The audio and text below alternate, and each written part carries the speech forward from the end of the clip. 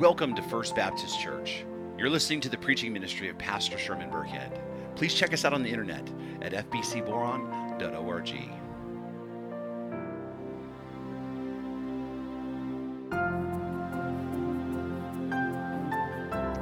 Psalm 25, beginning in verse 1, of David.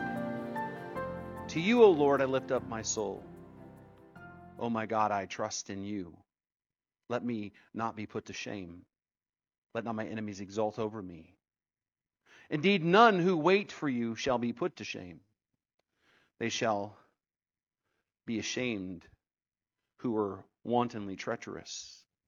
Make me to know your ways, O Lord. Teach me your paths. Lead me in your truth and teach me. For you are the God of my salvation. For you I wait all the day long. This is the word of the Lord. The pastor and author John Piper once wrote, "To wait on God means to pause and soberly consider how our own inadequacy and the Lord's all-sufficiency, and to seek counsel and help from the Lord and to hope in Him. The folly of not waiting for God is that we forfeit the blessing of having God work for us. The evil of not waiting on God is that we oppose God's will to exalt Himself in mercy." So we're coming back to our little short series on waiting on God. And as we talked about last week, the reason why we're talking about this is twofold. Number one is the fact that we, human beings, are impatient. And if there's anything that we hate to do, is we hate to wait. And number two, in spite of the fact that we don't want to wait and that we hate to wait, we are created by God to wait on Him.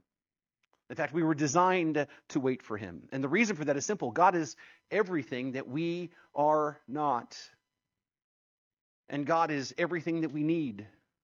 You see, the reason why we're designed to wait on God, it really comes down to our theology, what we understand about Him. God is completely in control. God is all good. He is all-knowing, and He works all things out for the good of those who love Him.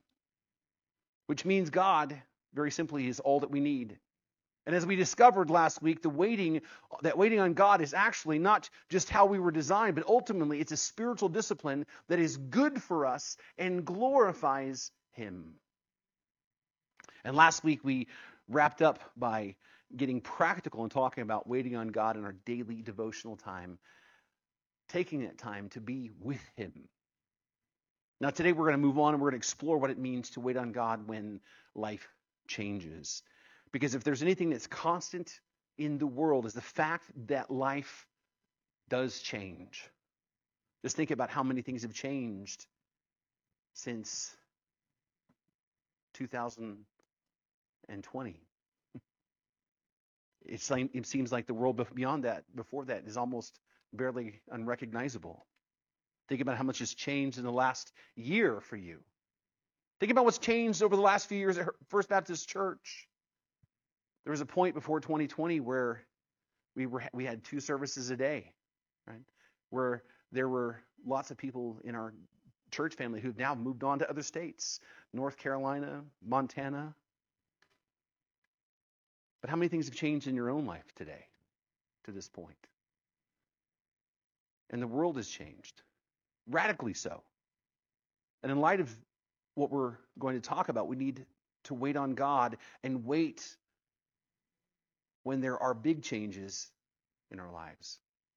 Because if there's anything that we can count on, is the fact that life is going to change. You get it just the way you want it, and it's going to change. You finally make sense of how things are, and then it's going to change. I think the worst kind of change personally is when software companies decide to update your software, without your consent, right? But our lives are constantly changing. Your life is not exactly the way it was yesterday. And you're definitely not the same person you were 10 years ago. In fact, every part of your life is changing. Your family is changing as they age and mature. Your relationships are changing because the people in those relationships themselves are changing. Your body is changing as much as we don't want it to.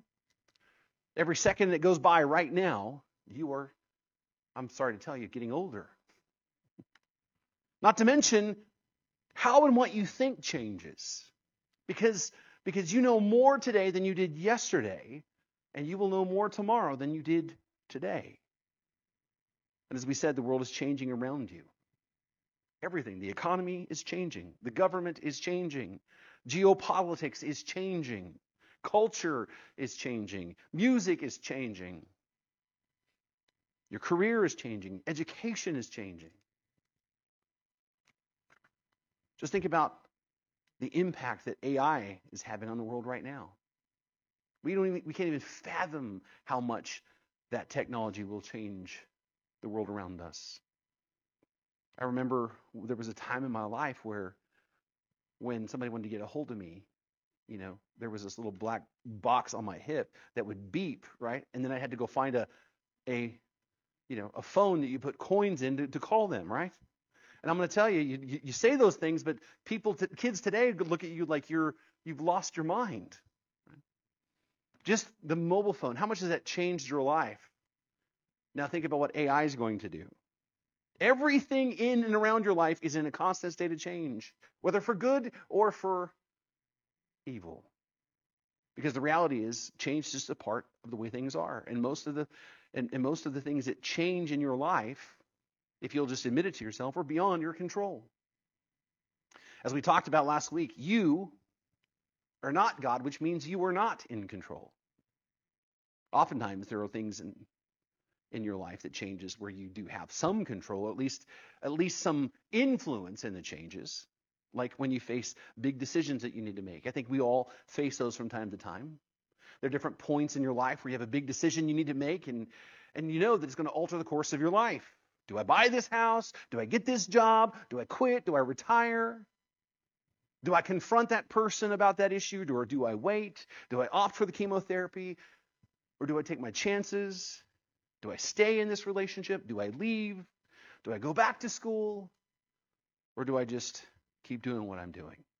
All of us, at some point, will face really big decisions that will change things, and those changes will have huge potential consequences for our lives.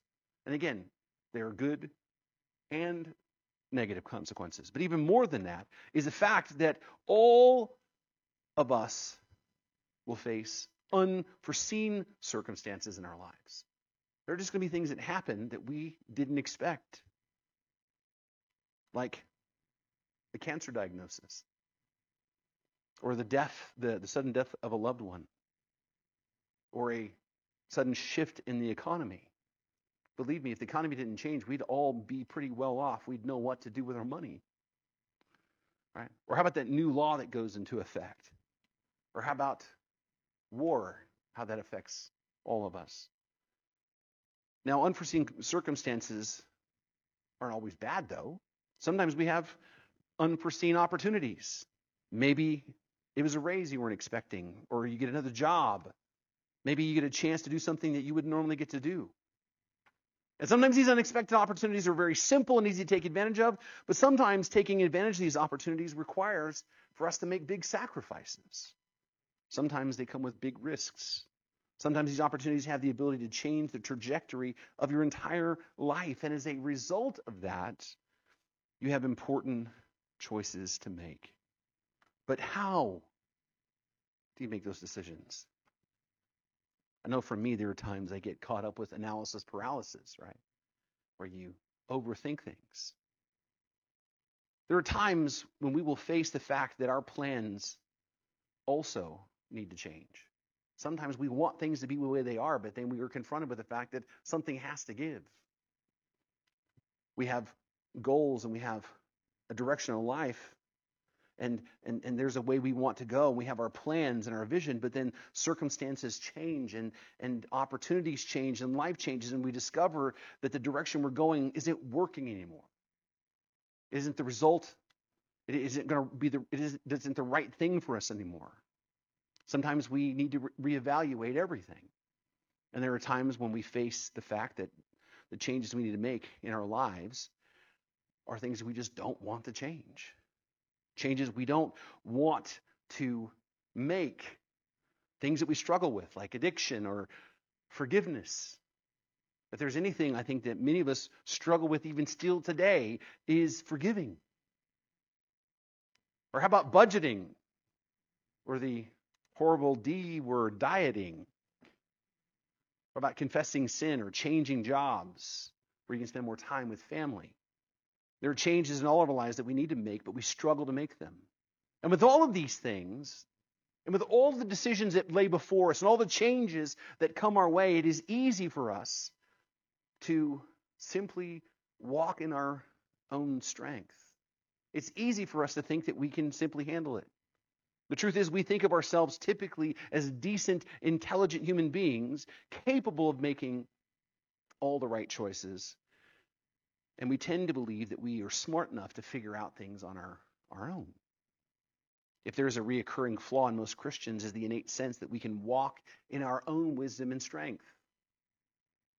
But somehow God is only there for the really big things. That God is really only there for when we get ourselves into trouble. But everything else, we just wing it or figure it out on our own. Well, there are 3 Bible verses I'd like to remind you of as we get started this morning that I think that you ought to, at least somewhere, keep track of as you decide to make decisions and walk in your own strength. The first one is Proverbs 16:9.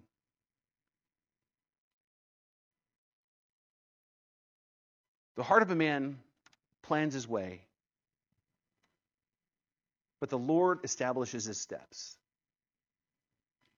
If there's a simple Bible verse that would be easy to put on your mirror to remind yourself every day to not walk in your own strength, is this one right here. The heart of a man plans his way, but the Lord establishes his steps. Let us never forget that God is the one who's actually in control. It is easy in our daily lives to forget that we are completely dependent upon Him for everything, and we should acknowledge Him in all the decisions that we make. The second verse I think that you should remember is Proverbs 14:12. And it reads, "There is a way that seems right to a man, but its end is the way to death." I think we need to face the fact that that we're not completely in control of all things, and we're not all-knowing, and we don't always make the best decisions for ourselves, right? Even with the best information. Even with the very best information, you and I are capable of making really bad choices. Even when it seems everyone around us is supporting those choices. How many of you have ever made a decision in your life that you really felt confident and found out that was definitely the wrong way to go? Yeah. Which leads to the next verse, Proverbs 3, verses 5 and 6.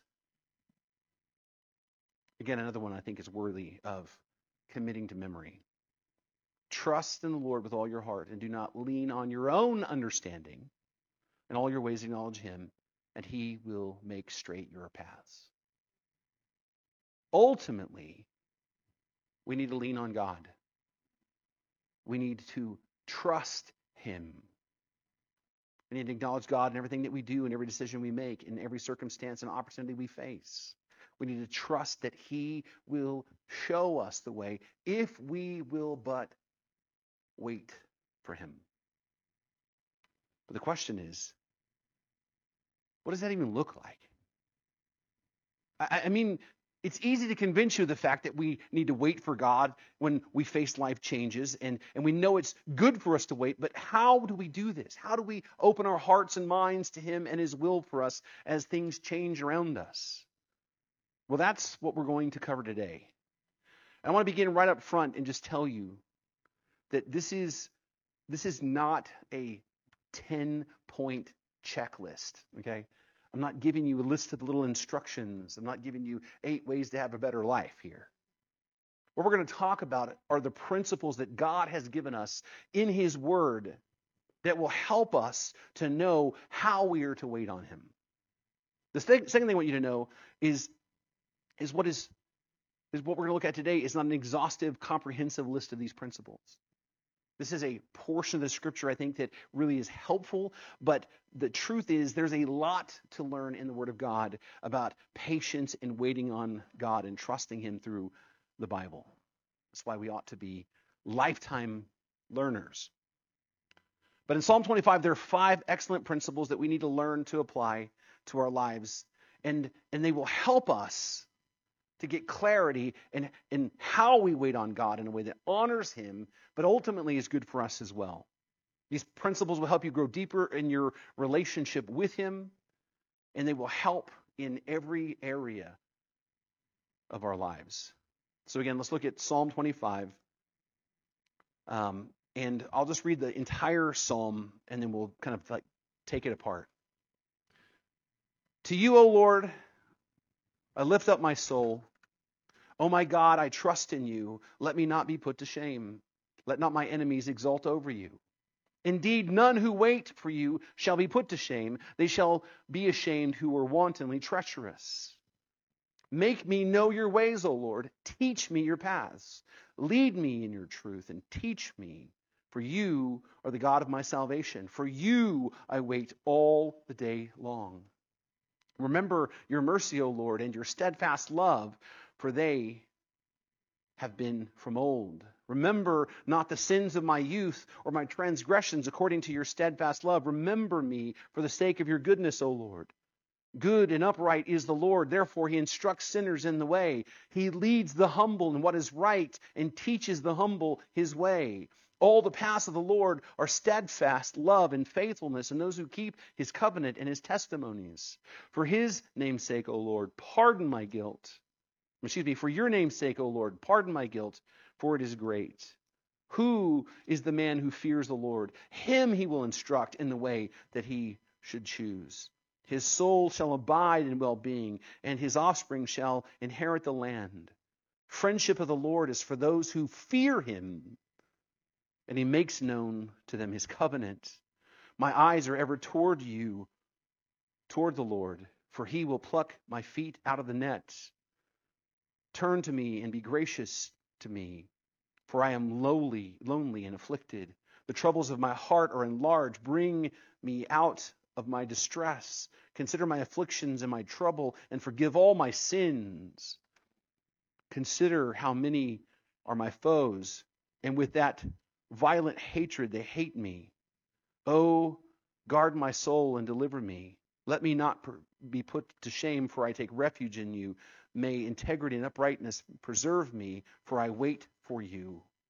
Redeem Israel, O God, out of his troubles. Of this particular psalm, there's a pastor that said that David grapples with the heavy issues of life, avoiding denial and affirming dependence. He must trust in God in the face of his troubles and troublemakers. In other words, what David deals with here is the issue of depending on ourselves or depending on God when we face the changing circumstances of our lives. And what we find in this psalm is that David comes to terms completely giving himself over to trusting and waiting for God for direction. In fact, in verse 3 is the promise of the entire psalm. Verse 3 is the promise of this entire psalm, which reads, "Indeed, none who wait for you shall be put to shame." That bears repeating. Indeed, none who wait for you shall be put to shame. Which, by the way, is exactly what we want. We don't want to be put to shame. We don't want to make choices, right, or react to circumstances or jump in on opportunities that will cause us grief or shame.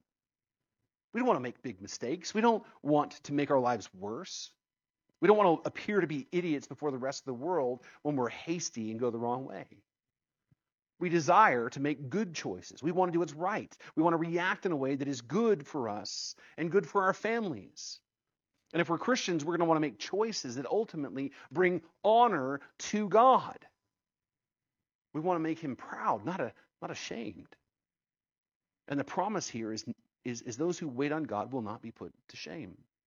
Now hear me, waiting on God is not about ignoring our problems. I want to be really, really clear, because sometimes people say, I'm just waiting on the Lord. No, you're not actually doing anything.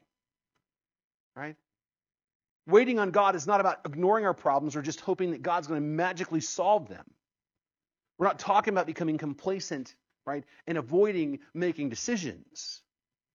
We're talking about actively waiting on God, which means to actively seek him out, actively looking for his help and counsel, actively going before the Lord to engage him. Waiting on God is an active exercise. It is not a passive activity. And that's what we see in the text here. In the text, there are 5 principles on how to actively wait on God. And the first principle is the principle of devotion. The principle of devotion is where we are wholly committed to devoting ourselves into the hand of the Lord. It's where we completely place our trust into God. And I want you to know, sometimes there's moments in our lives where that's harder to do than we think. Because we want to say, Lord, do what you will. And you're like, but just in case you don't, I got plan B here. Just in case you don't do what I want you to do, right? Devotion is where we place our trust in God completely. It's where we completely depend upon him, where we actively depend on him. In verse 1 and 2 it reads, "To you, O Lord, I lift up my soul. O my God, in you I trust."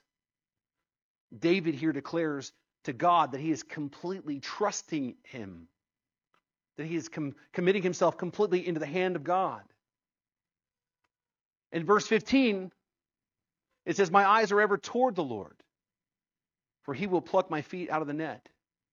David says, my eyes and my attention are fixed on God. I'm not worried about my troubles. I'm not trying to solve my own problems, my own strength. I'm keeping my eyes and my mind and my heart fixed on him. And in verse 20, he says, O Lord, guard my soul and deliver me. Let me not be put to shame, for I take refuge in you. You see, David focuses on God because he knows where his safety is. He knows where his refuge is. He knows where to go. He knows where to turn when things are difficult. And he devotes himself to God.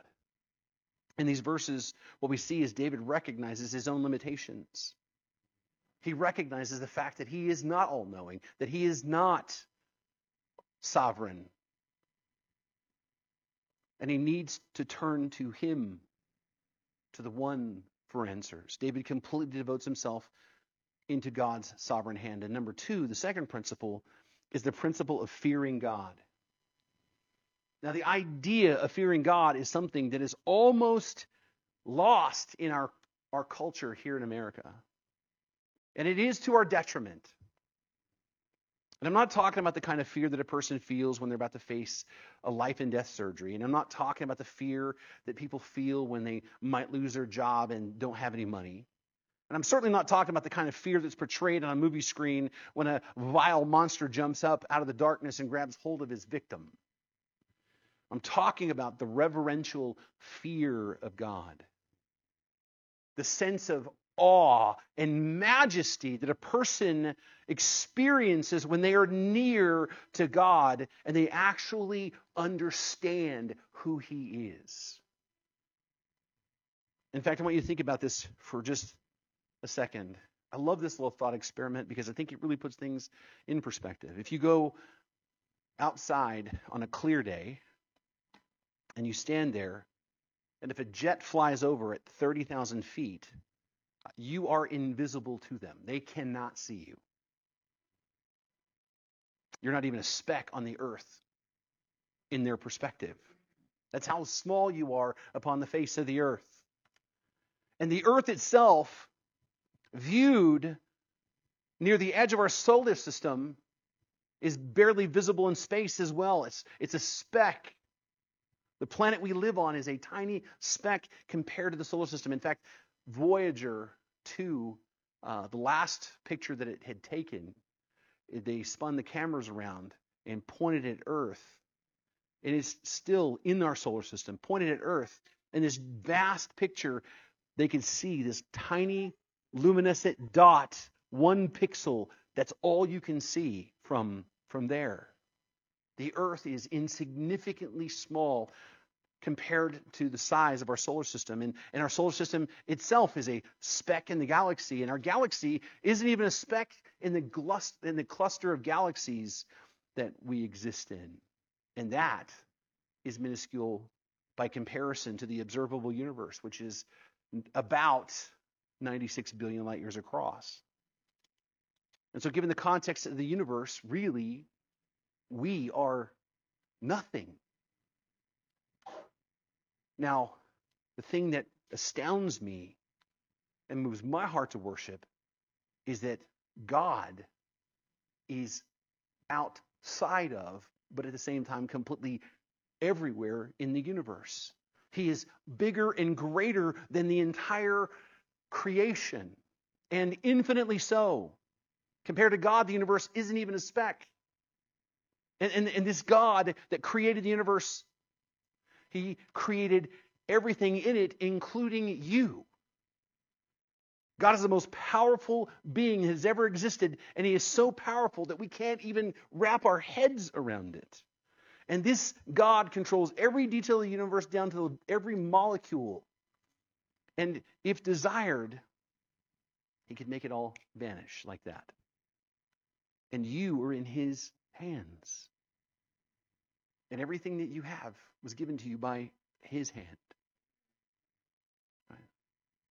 God has the power to completely change everything in a second. And He knows everything there is to know about you.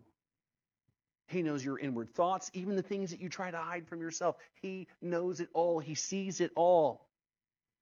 And He's completely in control of everything.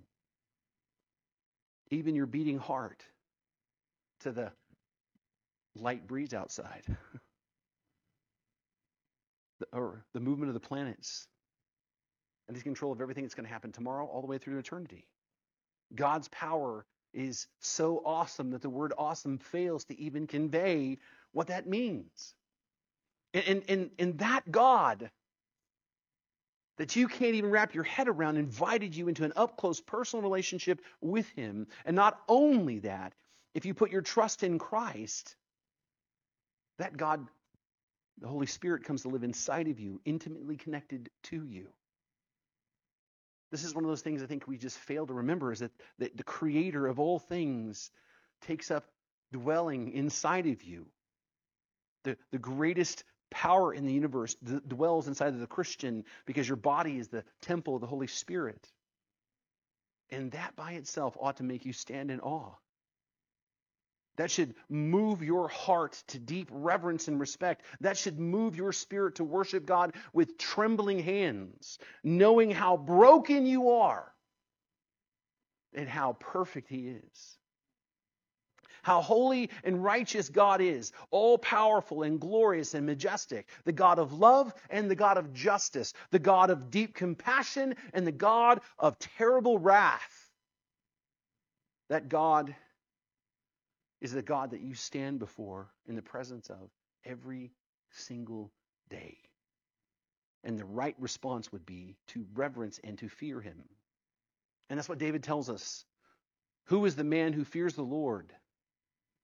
Him will He instruct in the way that he should choose. His soul shall abide in well-being, and his offspring shall inherit the land. The friendship of the Lord is for those who fear Him in this reverential way, and He makes known to them His covenant. A proper relationship with God is built on having a reverential, holy fear of Him. If our theology is correct, if we truly understand who God is, and we understand who we are in light of who God is, then this fear would be a byproduct of our life. An important part of waiting on God and seeking counsel and all when life changes is to have a robust understanding of this God so that we can stand in awe of Him. An important part of waiting on God is understanding Him enough to fear Him. And this is why I say theology is so important. It's why theology matters. Because you will never stand in awe and reverence of a God that you don't know. That's why so many people in the church today don't reverence him. To them, God is just this benign cosmic friend. That God is their butler who's just waiting on them to ask for what they need. Again, I've heard people say that, Jesus is my homeboy. Reducing God down to this casual relationship that's on the level of human friends. Brothers and sisters, we're a friend of God because Christ calls us friend, not because we are equals. And for many in the church, God is just this benign deity that is so loving that he never is upset in anything, and he doesn't hold anyone accountable for anything. The reason why people don't have a reverential fear of God is because they have a flawed understanding of who he is. They don't know him. They don't truly understand the God and who he is in full glory. If we will grow to understand him, we will stand in awe of him and reverence him in fear. And the Bible tells us that that is our attitude toward him, he will instruct us when we make decisions. He will guide us in the way that we should go. And it's the promise of the Scriptures. The third principle is the principle of humility. I think that rightly should follow the principle of fear of the Lord. If we understand who God is, and we have a reverential fear of him, if we understand who he is in light of that, who we are as humans, as the Bible tells us, right? We will be humble. And the word tells us that he leads the humble in what is right. He teaches the humble his way. The promise for humility is that God rewards humility. When our theology is correct, we will fear God and we will walk in humility before him. And when we do that, the Bible tells us that he will lead us in the way that we should go. And so an important principle of waiting on God is humility, which means keeping a proper perspective of who we are. Which, as we've already outlined already, it's pretty simple, I think, to have a working understanding of who we are. You're not God, which means you're not in control. And if you'll be honest with yourself, you'll admit that you're not always good. And you're certainly not all-knowing, which means you don't always make the best decisions. And if we're really honest with ourselves, we realize we're a speck in the universe and we are completely and wholly dependent upon God for everything. That's the kind of humility we ought to walk in.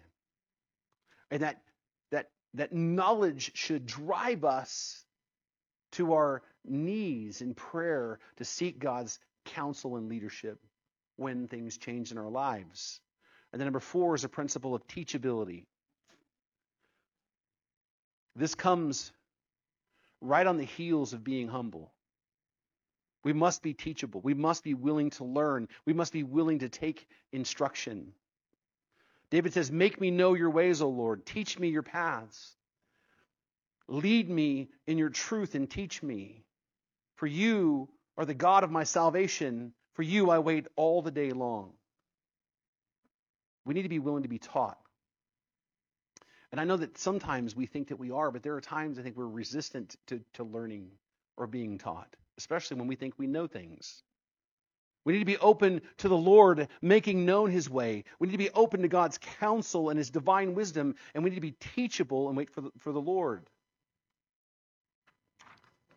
The question is, are we teachable? Are you teachable? Are you submitting to yourself to God enough to be taught? And I ask that because how does God teach us? How does he instruct us? Well, the truth is, God teaches us primarily through his word. That's how he teaches us. Now, you might say, well, he teaches us through the Holy Spirit. And it is true that he does use the Holy Spirit to teach us. But primarily, the Holy Spirit guides us as we read his word and listen to the word being preached. He guides us to understand and seek the truth in his word. Because let's just be clear, there is not a new book being written for this. It's not a new revelation. And there's no new apostle or prophets in the world. God is teaching us primarily through the Word by the power of His Spirit. And I want you to think about this. You have a life-altering decision to make, and you go and you pray to God, and you say, God, show me the way, and you say, God, lead me. But then you refuse to spend time with Him in His Word, learning from Him, searching His truths. But instead, you're just simply waiting for a subjective, emotional experience. And I say this, and I mention this because this is so much more common than you might think. I know lots of people saying, I'm just waiting on the Lord. I'm just praying for the Lord. And they just wait, and they're waiting for something to happen inside them or some external thing to happen rather than going to the Word of God looking for wisdom. My friends, that's not being teachable. It's like saying, God, help me know your will, but then I don't want to read the book that tells me what your will is. The fact of the matter is, if you're going to depend on God to guide you, you need to humble yourself enough to be teachable, which means you need to read the Word. And I know now I'm in broken record territory, right? Because I said that so many times I might sound like a broken record. But you need to read the Word. You need to read the Word. And not just occasionally, but every day, thank you. You need to read the Word, you need to study the Word, and you need to meditate upon the Word. And let me be, and I want to be honest, and I've heard all of the reasons why. I've given and used all the same reasons why I struggle with that. So I've heard them all. I know what the excuses are. Well, I'm not a reader. You know how to become a reader? Then start reading. There you go. Well, I just don't have enough time. Well, how much time have you been spending on your phone doom scrolling? I don't understand what I'm reading. Well, then continue reading. And we live in an age where there is an abundance of study tools that will help.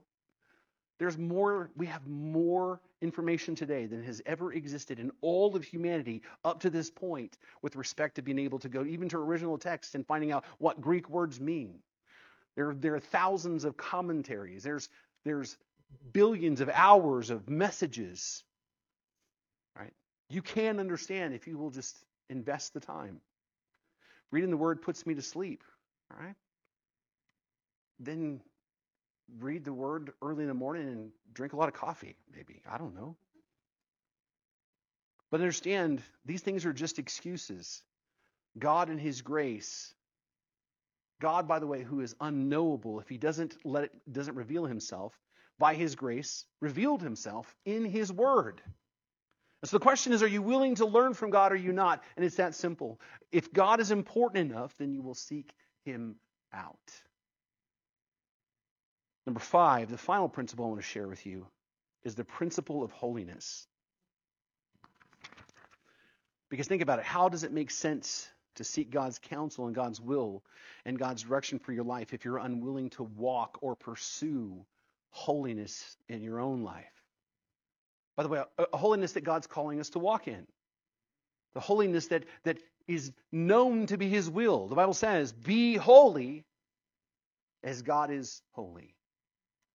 How does it make sense for us to seek God's wisdom when we refuse to repent of the sin that's in our own lives? Because let me be straight with you. You want to know what God's will for your life is? I can tell you what God's will for your life is. There are some things that are not mysterious at all. God wants you to repent and believe the gospel. That's His will for your life. God wants you to put your trust in Christ, and He wants you to spend time with Him in prayer, in His Word, and to wait on Him. That's God's will for your life. And He wants you to confess your sin and repent of that sin and walk in holiness. That's what He wants. That is His will for your life. See? I didn't even have to get all mysterious on you. The fact is, Christ followers, we need to take seriously the truth that God calls us to walk in personal holiness. And again, we're told in the Word to be holy because God is holy. Now, please understand. Because when I talk about personal holiness, people sometimes get really itchy. I am not saying that you need to be holy and follow all the rules and do all the right things to be saved. That is not what I'm saying here. Your personal holiness is not what brings you into right relationship with God because you can never be that holy. The fact is, you were saved by grace alone, through faith alone, in Christ alone. It's not of your works. As Paul tells us in Ephesians chapter 2, it's a gift from God.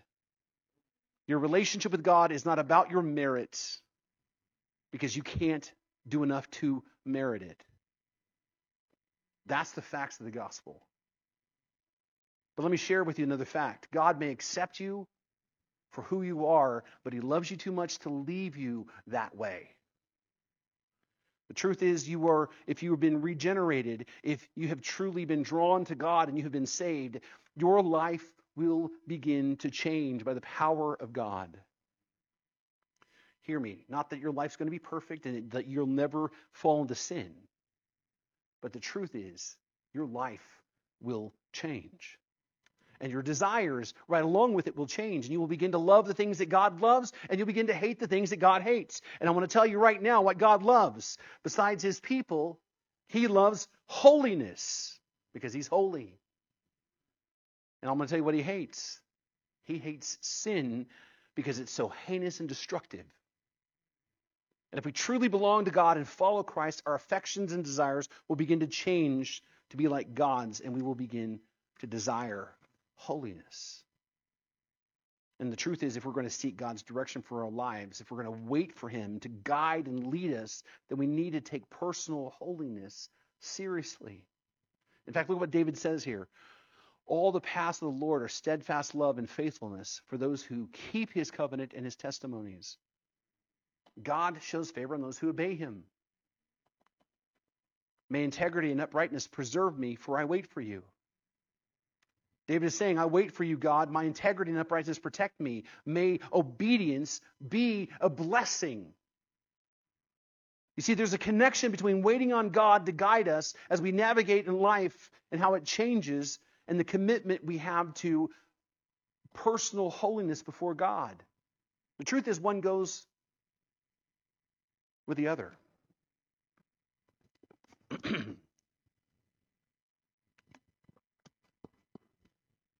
Like I said, why would we seek God's will if we don't even want to do what God wants us to do to start with? The fact of the matter is, we need to cultivate in our own lives a desire for personal holiness. If we're going to be led by God, if we're going to wait on him for direction, we are going to entrust ourselves into his hand for the future. We need to build a passion to be holy before God. Well, how do we walk in personal holiness? Well, this is where people would expect from me now to give you a list of things that you need to do, right? But the good news is the answer is always the same answer. It is repent and believe the gospel. It is to turn to him and trust in him and hold on to him. We begin a relationship with Christ through repentance and faith, and we continue to walk with him the same way. As Paul says, what began in the spirit, you're going to perfect in the flesh? No. When we encounter sin in our lives, when we find that we fall into unholiness, do we just grit our teeth and say, okay, I'm going to try really hard and I'm going to do better? No, we turn from it and we turn our hearts and minds toward Christ. Independent, childlike faith. We turn to God and say, Lord, change my heart. Lord, change my attitude. Give me the ability and the strength to walk away from this sin. Help me to walk in holiness. It's impossible for us to do that on our own. The entire Christian life is the same. It is about repentance and faith. We are justified by turning away from our self-righteousness and turning towards the righteousness of Christ. And we are sanctified through the same method. We turn from sin and turn to Christ by faith. And when we fail, and when we make a mess of things, because brothers and sisters, I want you to hear me. This side of heaven, you're not going to be perfect. You will fall into sin. It will happen. Some of you might be temporary. Some of it might be even long-term egregious sin. But when you fall, The remedy is to trust in God's grace and continue to repent and believe the gospel. That's how we walk in holiness. Holiness is not about you, all right, suddenly getting it all together. Holiness is not about you wearing the right clothes to church. Holiness is not about you, abstaining from all the things that you think are wrong. Holiness is about keeping your eyes set on Christ and trusting in Him alone and allowing Him to change you from the inside out. And that's how we wait on the Lord to give us direction. You see, waiting on God when it comes to life's changes is something that we don't sit around waiting on. We're not waiting for God to whisper into our hearts what to do. We wait on Him by devoting ourselves completely to Him, worshiping Him with reverential awe, seeking His wisdom in all humility, listening carefully to Him in His Word, and being teachable, and then practicing personal holiness, continually turning to Him in repentance and faith. That's what it looks like, according to the Word of God, to wait on Him when life changes. Now, the question that we have to ask ourselves is simply this: are we hearers of the Word only, or are we doers of the Word? Okay. With that being said, then, as always, I extend the invitation. If you're not in Christ, today is the day. Repent and believe the gospel. And the gospel is the simplest, most glorious, most scandalous message there is. That you were created in the image of God to have right relationship with Him. But because of sin, you have been completely severed from God. As Paul says, you were dead in your sins and trespasses. And the worst part is there's nothing you can do on your own to fix it. Even when you discover that you're outside of a right relationship with God and you're under His wrath, you can't make it right on your own. You can't fix it. Isaiah tells us that our best efforts before God are rubbish, are filthy rags. And so we are helpless and hopeless to save ourselves. But then God, by His grace and mercy, by His will, decided to send His Son, Jesus Christ, into the world to do all the things for us that are required that we can't do. He lived the perfect, righteous life that's required to have a relationship with God and offers that life to us. And then He died in our place, making atonement for all of our sin, not part of our sin, all of our sin. And the promise of the gospel is simply that if you will turn to Christ in repentance and faith, you have His righteousness so you can stand before God without shame, and all of your sins are washed away, and eternal life is yours, and fellowship with God is yours. And so today is the day of salvation. Repent and believe the gospel. And if you are in Christ, pursue holiness and rest in the finished work of Christ on your behalf. And for those of us who are in Christ, let us then go out into the world and share that message of hope, that God loved you enough to bring you into right relationship, and there are people He loves out there, and He loves you enough to make you an instrument that He's using to spread the good news. Let us be a church that is willing to storm the gates of hell and bring home the lost. Let me pray for you. You've been listening to the preaching ministry of Pastor Sherman Burkhead, a production of First Baptist Church in Boron, California. Our website address is fbcboron.org. And would you please consider partnering with us financially as we work to share the hope and the gospel of Jesus Christ with our community and our world.